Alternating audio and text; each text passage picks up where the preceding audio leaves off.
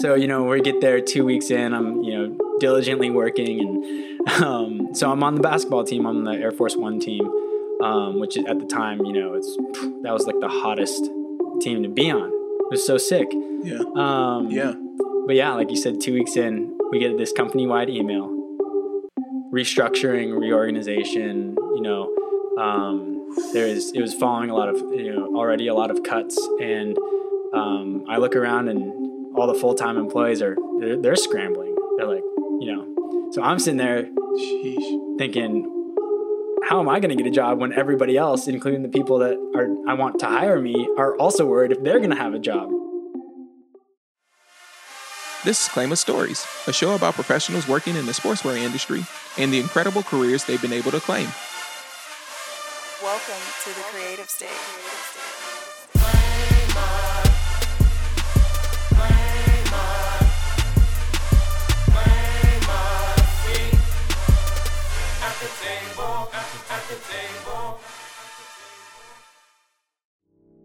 I'm Bima, and on today's show, recorded during Claim Us Stories Live, an interview series we hosted through Zoom in an effort to uplift spirits and offer hope to job seekers of color during the coronavirus pandemic, how Bryce Wong went from experimenting with projects in his parents' garage to designing some of your favorite Nike sneakers in the market right now.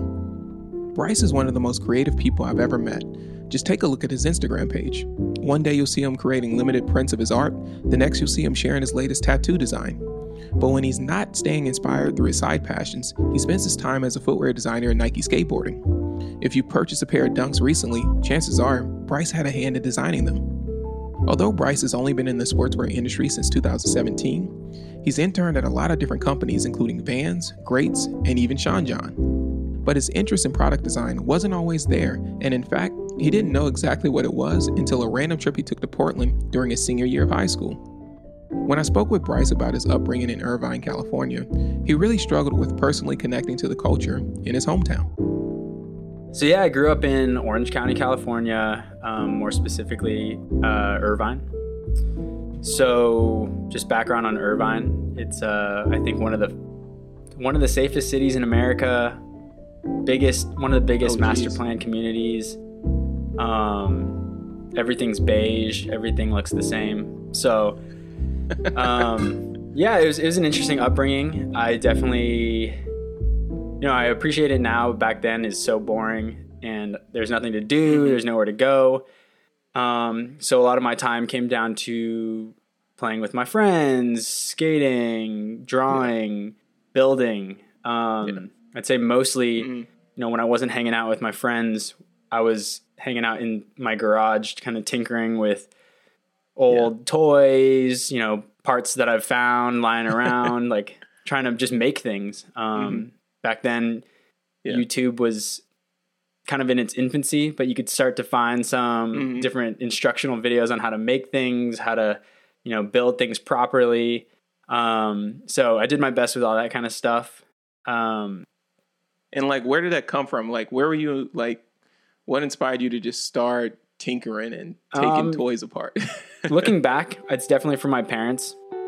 My mom is super creative. My dad is super creative as well and has a bit of an engineering mind.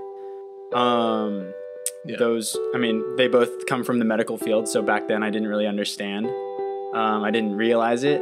Yeah. And I would chalk it up to boredom, but I think it was a mix of boredom and just a little bit of that creative spark from my folks. And they're always super supportive. It came down to getting good grades and doing well in sports, just so I can ask for bandsaws and go do the I could ask for tools, right? And like power drills and stuff like that, so I could get home from school and just go to town on whatever I was trying to create next. It was. I want to say it was a normal upbringing, but there was definitely some aspects that I think, definitely shaped who I am. Yeah, totally. And were you were raised there your entire childhood. Were your parents, like, did they live anywhere else before you moved to Orange County? My mom came from Sacramento. So she was, Northern California. My dad, his family has been in Southern California, in like Los Angeles County for forever almost. I'm like third generation. My grandparents were born here. So we had it was a long history of that. I think, my dad's side of the family kind of had this different way of going about. I mean, it was like the kind of the American dream situation where, ancestors come over, we try and, assimilate, we try and be successful. They owned a grocery store in South Central LA. It was like the neighborhood grocery store. So, there's a lot of that kind of influence on my life. And my dad, the next generation after that, he wanted to become a doctor just so he could provide and claim that success that, everybody's chasing back in the day. Which I think in turn, both my parents kind of had a little bit of that upbringing. So they were so supportive of me when I told them, hey, I think I want to be an artist. At the time, that's what I thought was the avenue for creativity. So I mean, definitely good support from a kind of a non-traditional medicine background. Yeah. And so so you kind of you were tinkering around as, a teenager, and you were doing some of these other things. You never felt like that pressure to go follow in their path or be a doctor or something along that direction. Funny enough, back, I think when I was in middle of high school, kind of getting serious about college, I did sit down with my dad and I was like, hey, just out of curiosity, do you think I should go into medicine? As if I had the grades for it or the focus. But, just asking the question, like, hey, should I pursue a career in that? It seems like you've done really well for yourself. You've been able to raise a family and I'll never forget it, because it was kind of that advice that sticks with you. And he just said no. Yeah. Well, I mean, he asked. He said, "Do you want Straight up no. Is that something you're interested in?" And I was like, "I don't think so." And he's like, "Then you shouldn't do it," which surprised me. Oh wow. Just because it's everybody's trying to carve out their path, and knowing that it's a good career to go into medicine. But he I don't think he actually wanted to be a doctor. He's good at it. He's been doing it a long time, but when it comes down to it, I think he wanted to do something creative. He wanted to do something where he was building. But he think it was just more so the era that he grew up in, and maybe there wasn't so much exposure to you could be successful in these other lanes, versus like he knew that if he went to medical school, he graduated, he did residency, that he would be making a certain amount of money and to be able to. I think it was exactly that. And I'm super lucky that, I get to benefit from my dad's hard work. So I looked up to it, and I think, and I still do, I'm very appreciative of what he's provided for me. And, but I still, I thank him for giving me that advice, because it got me to where I am today. Because part of it was the advice wasn't just about going into medicine. It's about doing what you wanted to do, doing what you enjoy. Luckily, having his guidance, I was able to kind of carve out that path to, find some success, and also be still using and utilizing my creative passions. But yeah, like kind of what you're saying, going back, even my uncle, who's an architect, he's a graphic designer now. He's trained as an architect, but it's because he had that creative drive, wanted to pursue it. But my grandparents, his parents, were really like, all right, architecture is the only, real pursuit that will support, having, being creative, and it's a career, so that, is, looking at that and then seeing the support that I got from my parents really made a huge difference in my life, which, it's really cool, because now I'm here making shoes. Yeah. Now you're able to do, the things that you want to do. And, so in high school, still growing up though, you did lean into the art side, but you were also a big sports fan. Yeah. Because even, 15 years ago, growing up, I'm not that old, but, even as a kid and kind of getting into my high school years, art was a hobby, unless you're going to become, becoming a painter, becoming an illustrator, there's definitely avenues to do that, but it's not something that, especially growing up in Irvine, where academics is king, that wasn't really a path. So yeah, sports was a huge thing for me. I grew up playing water polo. I grew up swimming, playing volleyball. But I was like, I got my like varsity Letterman's jacket in the closet still kind of thing. So yeah, that's a huge part of my life.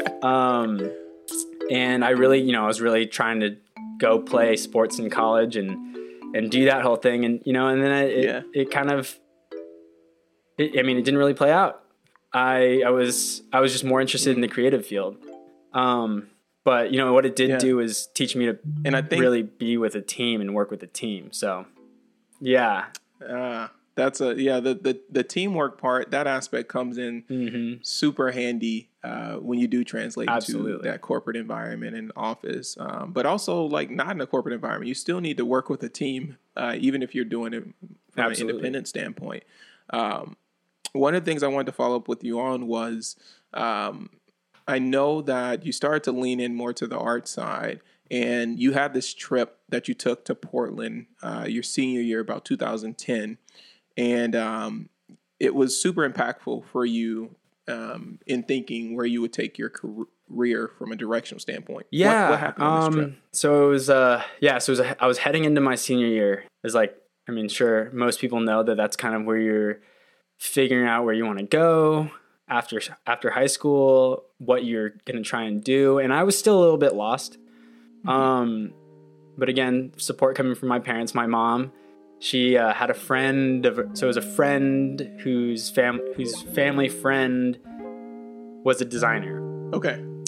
So they started talking, and what I think to her it sounded like, hey, that sounds like something Bryce would like, working with his hands, being creative, designing. Yeah. And design for me was not in my vocabulary back then. Yeah, you weren't using that word to describe what you were doing. No, it's like designer. You think like I'm a fashion designer. It's like it had a different feeling back then. It was a little like it was less well known as an industry in general. So, it was lucky for me. My mom, our family friend was up in Portland. Actually happened to be the founder of Ziba. Which and is Ziba's a design agency. What is it? Okay. Yeah, so it's a product consultancy. They do a bunch of like consumer electronics, a lot of design thinking. So at the time, it just made no sense to me. But I was like, trip up to Portland with my friends. Yeah, heck yeah, let's do it. So we jump on up here. Me and two buddies. One was a senior already, and one was one was like a freshman in college doing graphic design. So.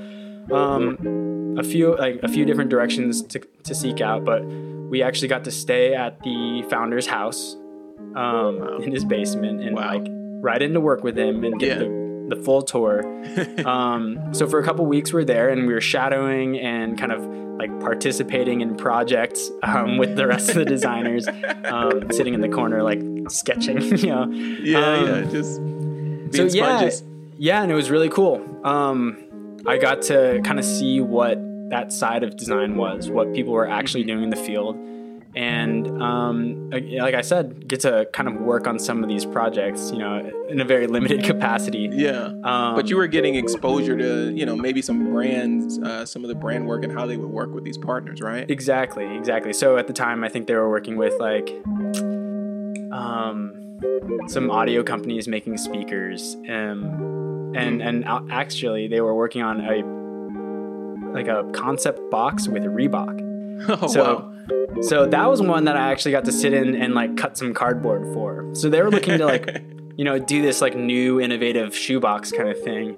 Yeah. And so they gave us a few X-Acto knives and a couple things of cardboard, and they're like, here, make a box. What do you guys think would be cool, right? Yeah, basically, go have fun while we have the meetings over here.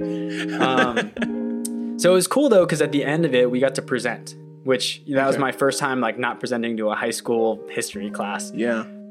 So trying to explain... Do you remember how you felt? Like, there wasn't really pressure, because I think I knew I was, like, just the kid coming in and, like, shadowing. Yeah. But, I did feel a sense of pressure because, I wanted to do well. I wanted to do well. I wanted to try and convey my idea and, see what the response was. So I pitched it. It was a god awful design, a terrible story and all that. But you know what? It was cool because I got to build this like shoebox and explain my rationale for it. And I'll never forget it. Talking about, people who have influenced my life. There was one woman there who was a graphic designer, and I think partially like she did product design as well. She pulled me aside after the presentation, and I mean, it was looking back, it's life-changing because she said, "Hey, look, I think you have a future in design. The way you explain things and the way that you mocked things up, you have an idea for 3D, you have an idea for storytelling." And back then I was like, yeah, whatever, like that's cool. But no, it really kind of struck a chord with me, and it was somebody outside of my mother telling me I might be good at this. Right. It started to come from a place of, oh wait, this person has actually like stripes in the game. Like, they have some validation there, and they clearly see something in what you're doing. Exactly. And that was like the first time, again, outside of your parents, that you'd heard that type of feedback. Exactly. Yeah. Wow. So, I mean, that's as a 17-year-old, that means something, right? I mean, it would mean something today if somebody said that to me, So back then, then it was that moment I was like, I think I'm going to be a designer. Okay. I definitely want to be a designer, Yeah. Now the next step was kind of figuring out my path after that. So how do you navigate into that world after that? Exactly. So you're coming back, and obviously college is a topic, or what you're going to do after high school is a topic. Was it automatically you wanted to go to college, or like what were you thinking? College was always, in the plans for me. Okay. I think it was very, I did have a traditional kind of upbringing where like, go to college, get a job, have a family kind of thing. So, not wanting to stray from that path too much, already knowing that going into the creative field was something, is stretching it. It's pushing it a little bit. As my friends go to school to become lawyers and like biomedical engineers. Yeah. I'm sitting over here like, I think I'm going to go try to design some products. So yeah, that was always in the stars. And I think my path out was, and that was my path out of California. So it was definitely, it was important. it was super important. Yeah. And so you learned while you were on this trip in Portland about, kind of the language of being product design, and that, perhaps there's a couple different schools that might have programs that you can look into. So how did you end up deciding that you were going to go to University of Cincinnati, completely opposite across the country from growing up in California? So there's a few factors. Okay.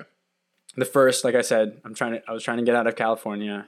That was a big point of contention. Growing up, because it's just like I wanted to get out. I didn't understand what California was. I was just stuck in this little suburbs, and it was all kind of the same people. I was a lot of wealth, a lot of immigrants, but like wealthy immigrants, and a lot of just of the same types of people. Not that much diversity. Yeah. Not much diversity in culture. Yeah, exactly. And to get that culture, I'd need a car, or I'd need to get out somewhere else, But, so college was a great avenue. And so I didn't want to stay in California. That was one thing. The next thing was going back to being big into sports and being like, I was the kid that would go to every basketball game, every football game, show up, just like love hanging out and kind of being part of this, because it was like that was the high school experience, from the movies. So that was a big deal to me too. I wanted to go to a school that felt like a college. So, looking back, I could say, yeah, I went to a big college. Like it was fun, So not knowing that that's kind of where I was pushing, but like that's where I was pushing. So some of these art schools, like Art Center in Pasadena, that was kind of out of the question.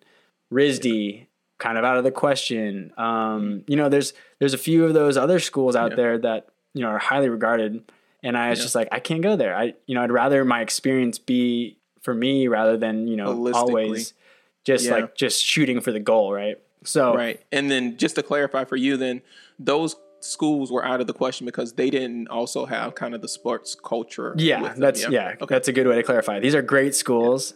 Yeah. But when you look at the sheer like size, a lot of them were smaller than my high school.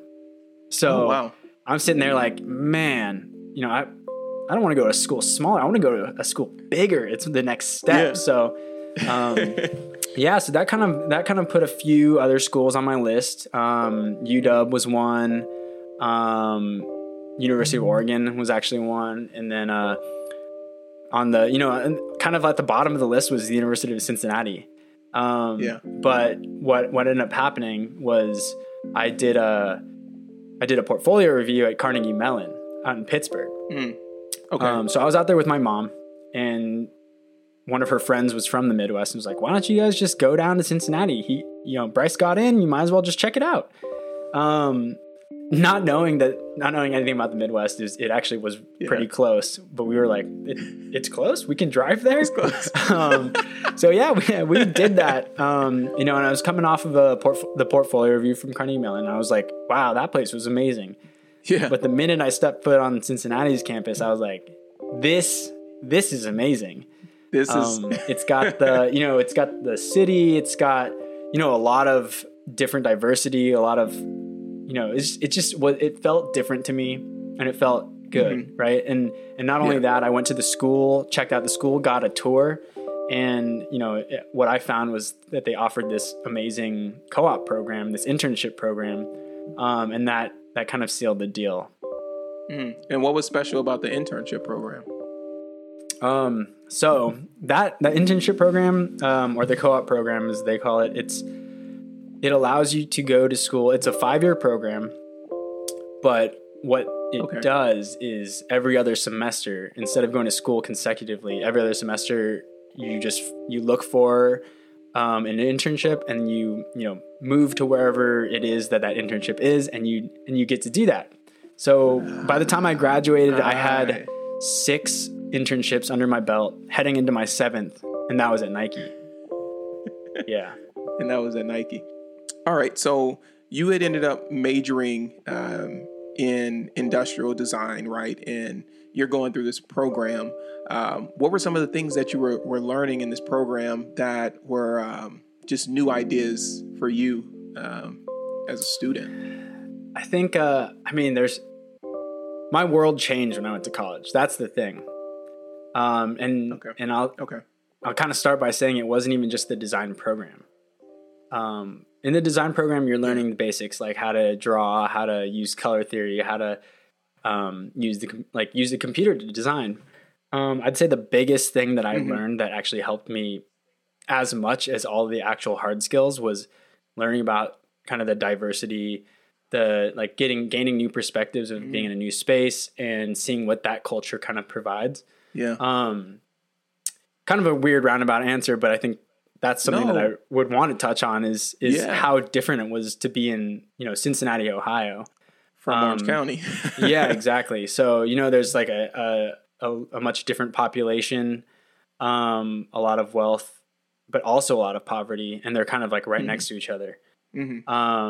I learned, I met people that grew up there. I met people that grew up on the East Coast, and, it was very interesting to be the California kid, and everybody else is like, why are you here? They're like, what are you doing on the East Side? Yeah. So I'd say honestly, just the exposure to a different lifestyle was a crazy change for me. And I'll say it's like, did you feel like completely blindsided by it? I think, was it like culture shock for you? No, I think because it's college. So, I'm some bright-eyed 18-year-old going to be like, I'm about to see everything new. Right. So I think I was already primed for it, but looking back, it was a huge, huge difference, and even like after that first year going home back to visit for like Thanksgiving, I was like, wow, first of all, I appreciate California a lot more, Orange County. and from what it provided me to grow up. Yeah. And then also I appreciate, being in Cincinnati because of, Yes. It's such a contrast. Yeah. That being said, in school, what I did learn a lot was how to work independently and also how to work as a team again. Okay. Yeah. Because, you're working with other kids, you're learning from them, you see a different perspective from them, and a different, just like different ways to do things. There's all kinds of different things you learn from. It sounds like I learned a lot more from the people rather than in school. Because in general, I think when you go to design school, you learn a lot of the same things. I might learn a lot of the same things at Art Center that I might at Cincinnati, that I might also learn at RISD or CCS, So there's tons of different things to be learned, and I think that just comes with time, and that's, working in Illustrator, working in Photoshop, drawing by hand, drafting. It's at the end of the day, it's design school. So that's all the stuff that you're going to be learning regardless. But what I would say is take that and know that that's going to be in your arsenal, but also make sure you're kind of paying attention to your surroundings and talking to the other people and understanding where they're coming from, because that, I think, was the biggest change for me. The biggest unlock was like that culture. And do you think, one of the things that was mentioned when you went on that trip from that designer to Portland was she noticed this interest in you to be a storyteller. And do you think you were just curious? You were just naturally just curious about some of the things that were happening there? Yeah. And I was, it's funny. I was just talking about this with my fiance. I come from a whole family that loves to talk. We don't shut up. My grandpa, he could just, he just talk for forever, tell you these like super captivating, super interesting stories. Turns out these stories, they might not have been as crazy as he said it. My dad, same thing. The guy can sell you a story. Yeah. And that's, unknowingly, that again is a huge skill, that being able to tell the narrative, communicate your ideas clearly and with impact, that's a huge thing. Right. And I'd say honing that as a skill is important. Yeah, truly. And so you had mentioned this a little earlier, but in the program that you were in, this industrial design program, at the university, one of the requirements was that you would do the co-op program. You would do different internships, or the different language that they use, but essentially an internship every summer at a different company, right? And so you ended up having 6 or 7 of these, which is just amazing. But one of the interesting ones I thought was in 2014, you'd landed an internship at Vans back in California. How did that happen? So that kind of went down because the first summer of school, you get the summer off. What I did instead of taking a full summer is I also tried to get in a side internship with a I guess it was it was a friend of a friend who ran a footwear design consultancy. So I had a little bit of experience learning how to render shoes, how to kind of speak to my ideas and show them on paper. So Cincinnati actually sets you up with a group with a list of partners that we have had sent students to before. Talk about incredible. They kind of have it set up for you. So even when you suck, when you're a freshman, you still have those doors. Yeah, exactly. Still got a shot. So the way it kind of worked out is I was applying everywhere, just boom, boom, boom, portfolios everywhere. And I was super lucky to get in contact with Vans. When we come back in just a moment, we learn how Bryce ended up landing an internship at Vans and meeting a mentor that would help him navigate his new environment. Stay with us. I'm Bima, and you're listening to Claima Stories. Hey everyone. Support for Claima Stories comes from Portland State University's Athletic and Outdoor Industry Certificate. Interested in claiming a career at companies like Nike, Adidas, Under Armour, or Keen? They can help by providing you with hands-on experience and connections to industry insiders. Visit pdx.edu and search Athletic and Outdoor Industry Certificate. Hey, it's Bima. Welcome back to Claima Stories. So it's 2013, and Bryce is trying to find an internship as a part of a requirement for his major. With the help of some connections through his university, he was able to land an internship with Vans and go back to the West Coast. Yeah, I get down there and, I think they could tell my skills weren't amazing. I was young and that was the thing. I was eager to learn. I was always trying to ask questions. Mm-hmm. But I think the thing that they really loved was I was from Southern California and even if I couldn't, do the skills, I understood the culture. Yeah. I grew up in Vans. Yeah. Yeah. It's like, that was all you wore. And if you didn't wear Vans, you weren't from California. You got the side eye. Yeah. You must be from the East Coast. Exactly. So that was, that's a little bit of that. And, I met one of my favorite mentors, one of my favorite people, one of my best friends. Tell me a little bit about that. Yeah. So I like I said, I was always asking questions. Mm-hmm. I probably didn't do as much work as I should have, and I was just sitting there chatting and kind of picking people's brains while they were working. Yeah. And that's a little bit how I spent my time there. But it turns out one of the newest designers that had just been hired, he nicest guy ever, David Nicholas. He sat me down, this is how you make patterns. This is how you draw shoes. This is how you design for Vans, Yeah. And, I'm some 19-year-old kid and I'm just like, oh, dude, thank you so much, for showing me all these things. Mm-hmm. It's funny. One of the things that I think back to is, I'm here, I'm 19 and I'm just like, oh, I want to hang out with these people. I want to be friends with them. And David pulled me aside and he was like, hey man, let's go, grab some beers and we'll grill up some hot dogs at my place. Come over and we'll kick it. Yeah. And I was like, I actually, I can't drink. And, he's like, oh, I totally forgot. You're 19 years old, but what that really showed me was that he was treating me like a peer, it wasn't like hey, I'm just going to treat you like a kid. He actually, he wanted to kick it and kind of impart his, what his experience was. And to me, that was man, that was amazing. That was life-changing. It was life-changing. Exactly. Yeah. I think as and I think some of our listeners are discovering is that the power of having that mentor is maybe the difference in, having the career path that you want and elevating, to being in a completely different space and not doing what you want to do. The mentors are extremely critical in just helping you get to where you want to be, right? Absolutely. I'd say as a, there's an age where you think you know everything, but it's also the same age where you need the most help. Yeah.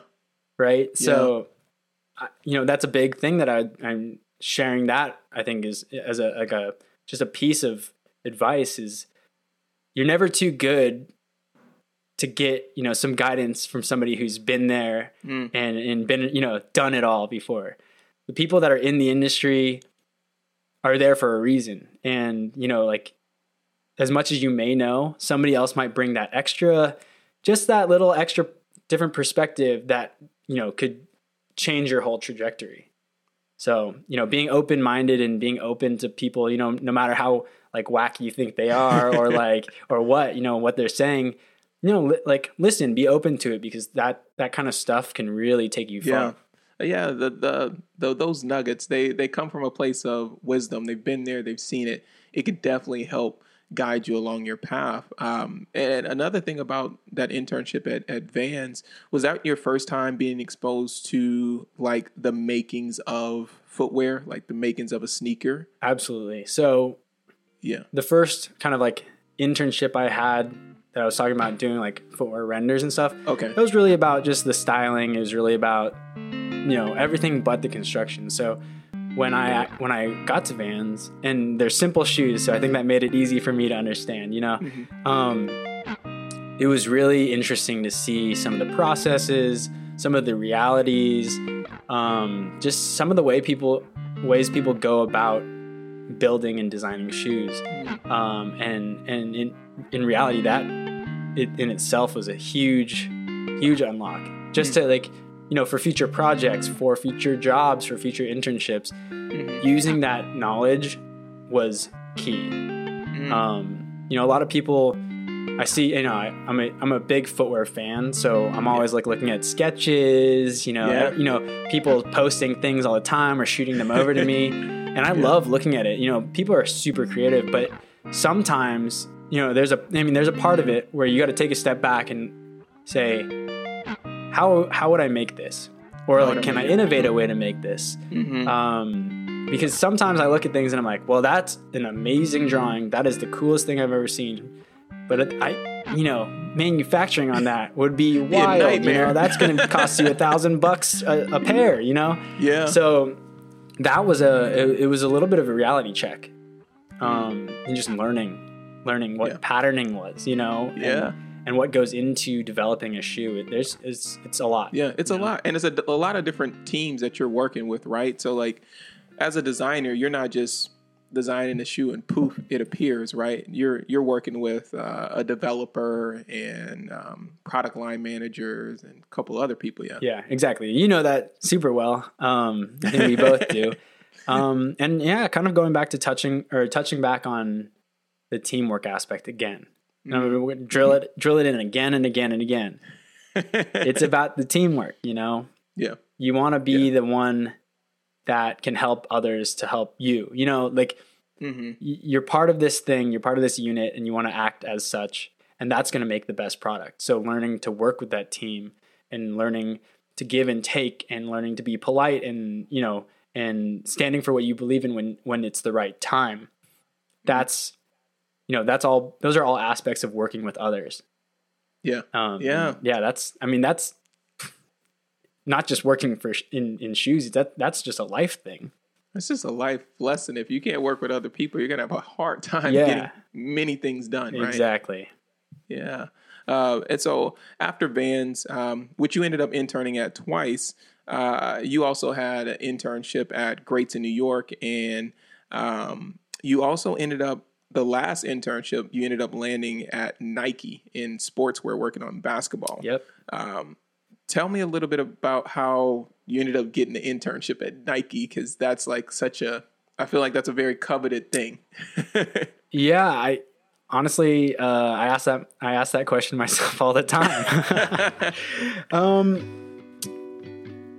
There's, I think, a ton of factors that went into me getting that internship, and I think a big chunk of that is luck. Right place, right time. Again, like Cincinnati kind of queued me up for that, and we had the actual, I think, the head recruiter come out and actually sit with us, which was, how many people get to do that? Out of the thousands of applications that are sent, we got a face to face. So I'm sitting there. I can see the list. There's a list of all like the coolest designers I go to school with.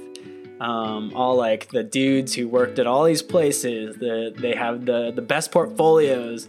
So I'm sitting there like, I don't know if I got a shot. So yeah, it was a scary process. It was a very cool process.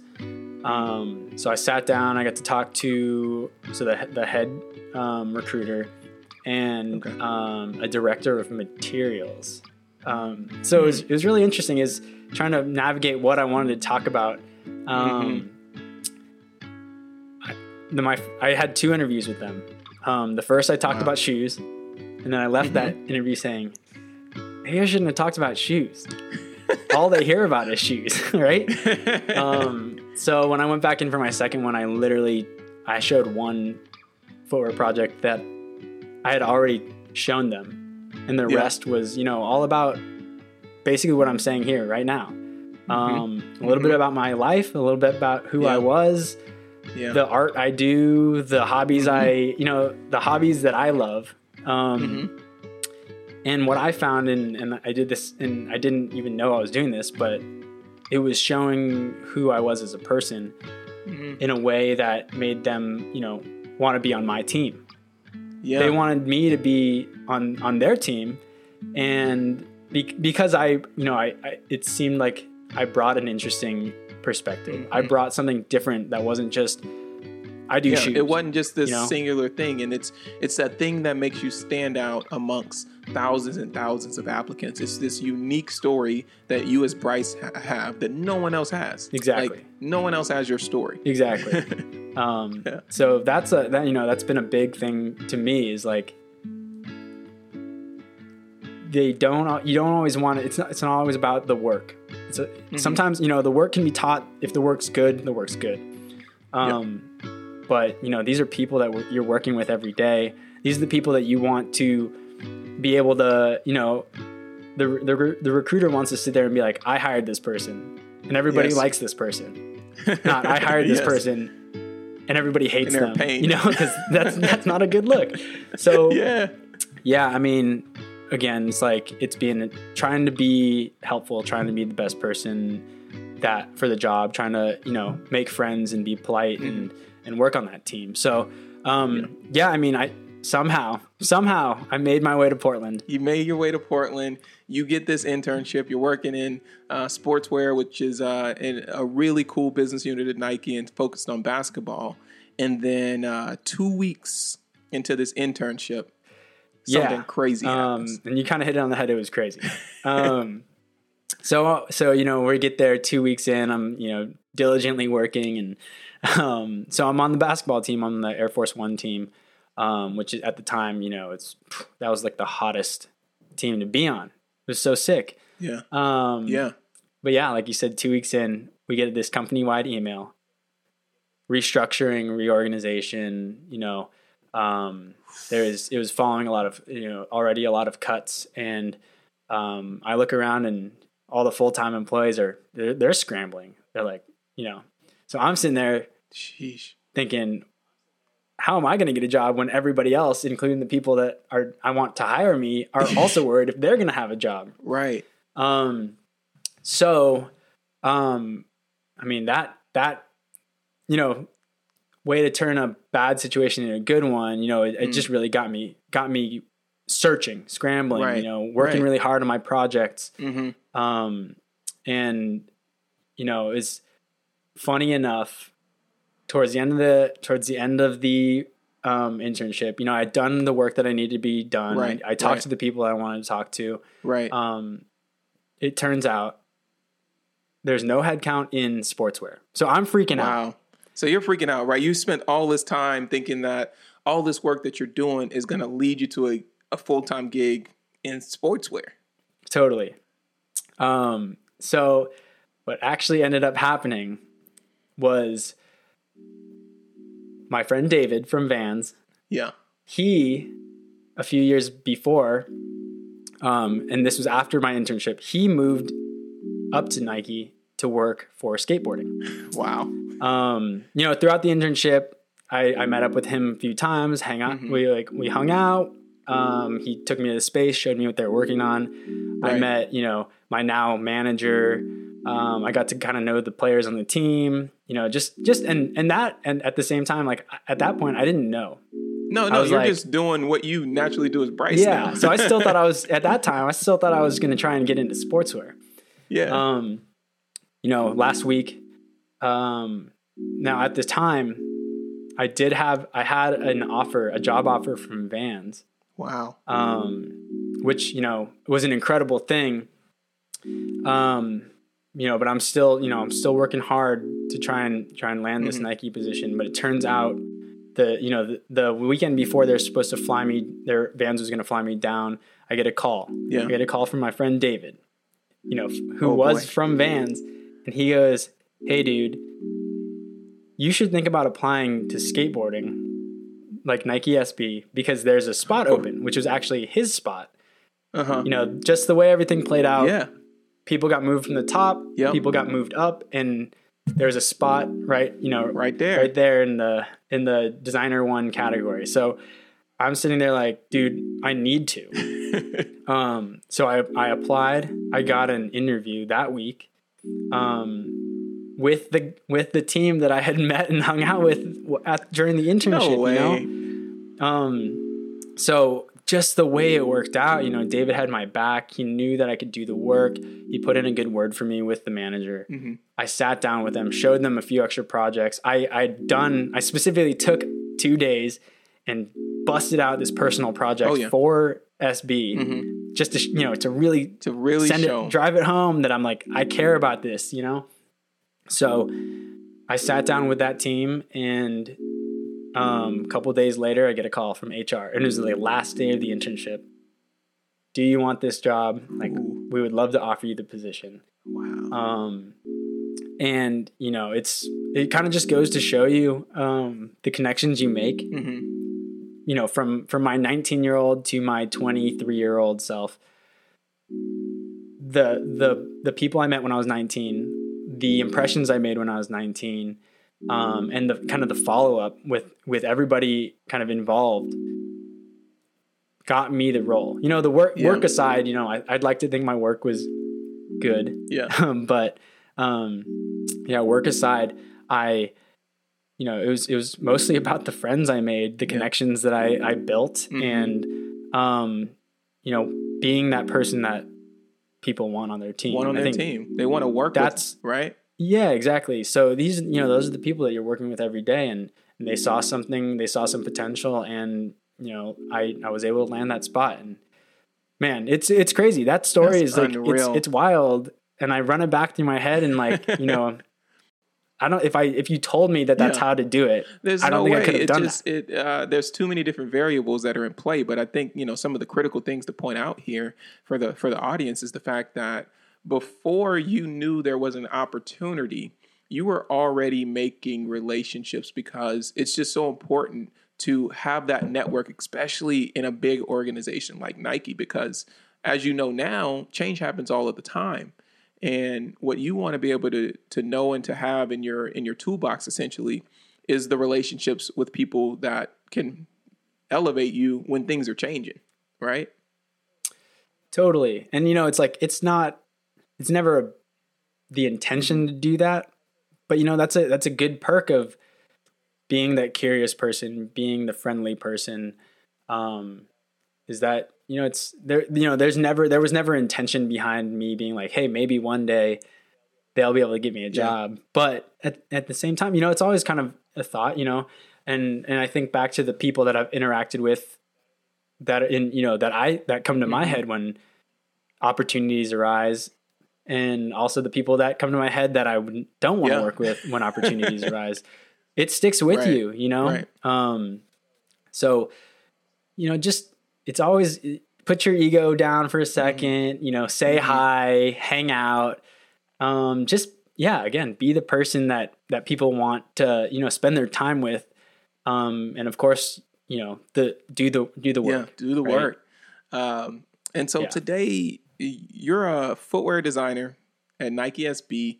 I would say, you know, a highly sought after role. You have Nike SB Dunks that are back, quote unquote, just as far as the attention that they're receiving across all levels of people that are interested in sneakers, collectors, sneakerheads, etc. Can you share, just for the casual listener, what is like the day-to-day responsibility of a footwear designer? I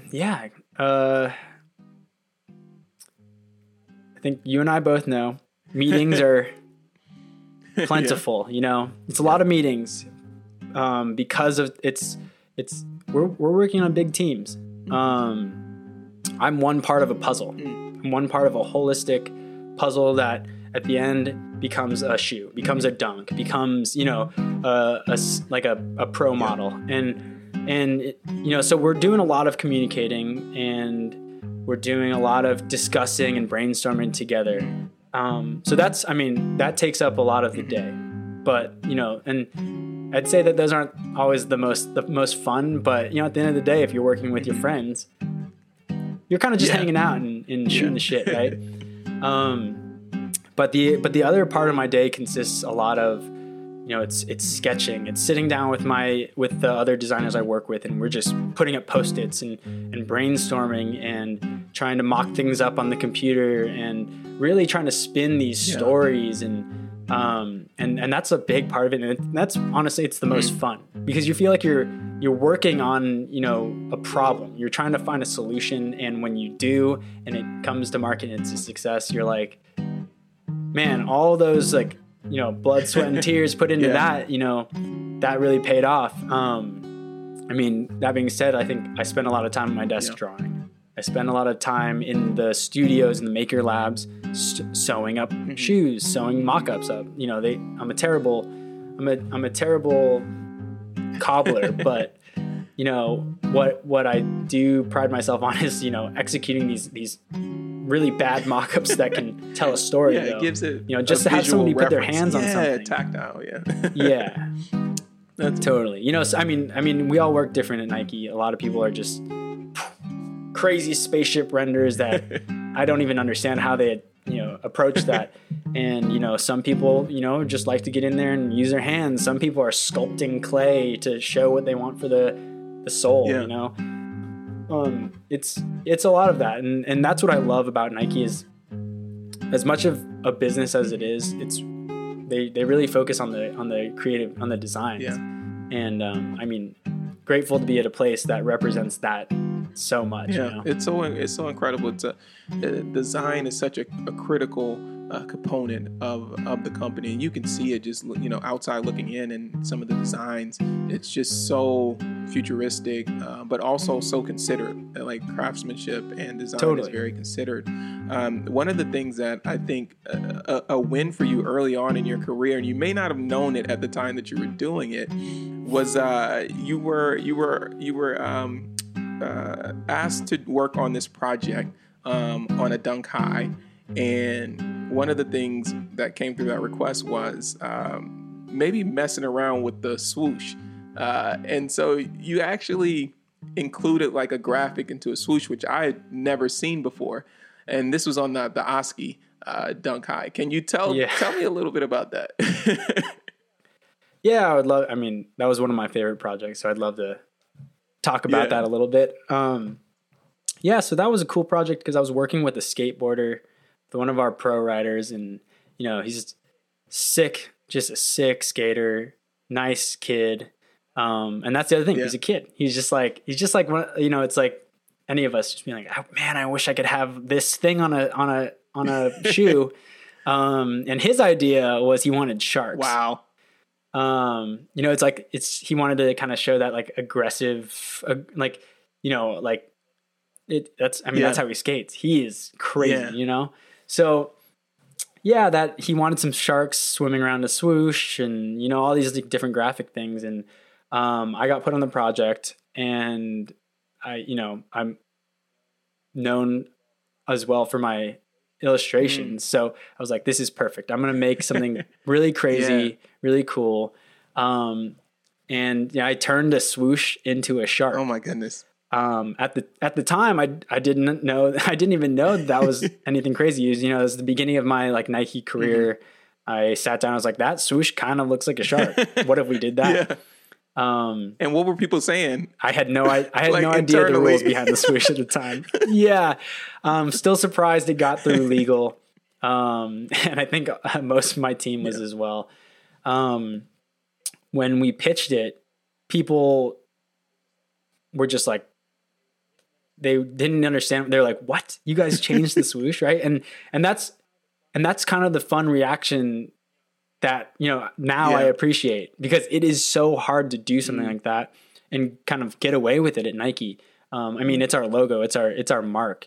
But what SB does, and they supported me through it, was expressing a different vision through the swoosh. It's such an iconic shoe. It's done in a way that only SB would do it. And, it was I'm still surprised that it got through, honestly. But what it is it's a fun little part of my, my career so far. I was the one that made a swoosh into a shark, which, it's just some weird thing that I don't even know how I got to. Yeah. Well, definitely, congrats on that. That's such a incredible and a unique addition to the heritage of the Nike Dunk SB. So for you, I have to ask, and maybe you decide to answer it two ways if you want. But what's your favorite SB or favorite Dunk SB? And maybe it's one that you've worked on, or maybe it's one that you admire. There's been a ton out that I appreciate for many different reasons. Some of them are, the more challenging ones to make. Some of them are the crazier ones. Some of them the more subtle ones. I think we were talking about the like Strange Love dunks that are like all crushed velvet, and they're just like these beautiful Valentine's Day shoes that came out this year. And like, I mean, the details on those are crazy, What else? I mean, there's all kinds of crazy things. But one of my favorite shoes that I worked on, I mean, I've done two now. One was a dunk and one was a Janowski. I was working on my favorite project, which is the Dornbecker freestyle program. And that's my favorite project for many reasons. One, the shoes came out so good. Yeah. And I can only say that because they weren't really my designs. They're these like awesome kids from the Dornbecker Children's Hospital. Yeah. It was their designs. Mm-hmm.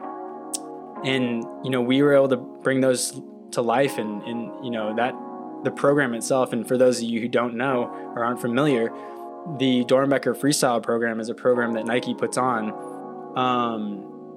where, 6 star patients from the Dornbecker's Children's Hospital are picked for, going through amazing, crazy things that, even, people our age, older, anybody in their lifetime might not go through. Yeah.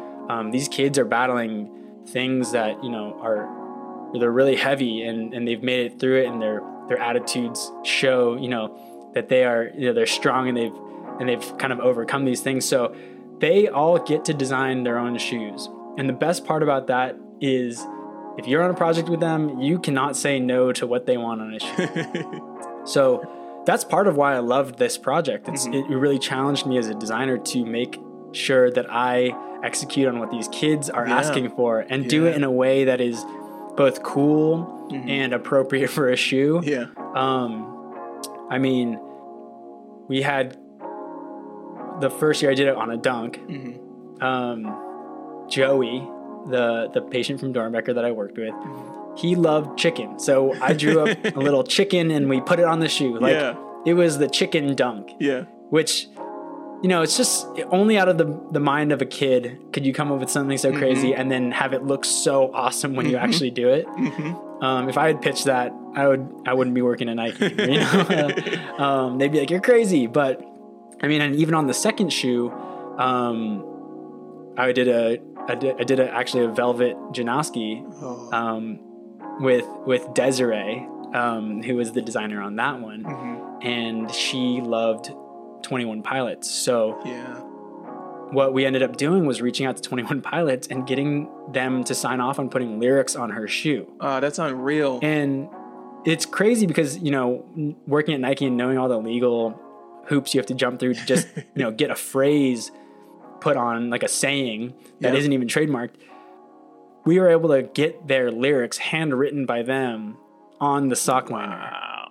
And, that is something that, it's a crazy thing that we had to go through to get it, but we did it because it was for this program and it's awesome. Right. And, and at the end of the day, like, we're doing it because it's for these kids. And then 100% of the proceeds goes back to Dornbecker, which, how often do you get to work on a project like that at Nike? It's pretty amazing. It just makes everything that you do, it zeroes you in on the things that are important. And you really get to just really acknowledge the fact that, oh, wow, there are really important things happening in the world. that are people that are in situations that are unthinkable. And if we can do a little bit of what we can do with design and product to improve the situation, like that's an incredible experience to be a part of. Absolutely. Yeah. So you've had a lot of amazing things happening in your career so far, and you still have so far to go. One of the questions I like to ask a lot of people that come on the show is that, a lot of our listeners are trying to figure out how to discover their dream career. And you've done that. You're on your path to doing that. What advice would you have for them on their journey? Let's see, I've got to think of something new that I haven't been harping on this whole time. I'd say figure out what you like to do and make sure it's actually what you like to do. It's not I didn't get into designing shoes because I wanted to be a famous footwear designer or I wanted to be some well-known person. It's because I just love shoes. I love holding a shoe and looking at it and being like, wow, how did they make that? Like it goes back to my tinkering days. It's where it's just like, I just want to build something and make it, build it well, So that kind of thing, I think it's all about like knowing yourself. It's all about asking yourself the questions, what you want to do, what you want to do with your life. And then I'd also say a lot of it comes down to being open. If I had said, yeah, whatever, mom, like that doesn't sound like something I want to do because I didn't come up with that. It's about being open to the opportunities, open to learning, and kind of just having that perspective be okay. That was Bryce Wong. He's a footwear designer at Nike Skateboarding in Portland, Oregon, and he's been with the brand since 2017. Thanks so much for listening to the show this week. Find out more about Bryce and get access to all of our episodes on our website at claimastories.com. And while you're there, please give us a review. If you'd like to connect, follow us on Instagram at claimastories. Our show this week is produced by BJ Fregoso and Adrian Anaya with music composed by VDOT of The Creative State. Thanks also to Oilang Maui and Caitlin Williams. I'm Bima, and you've been listening to Claima Stories.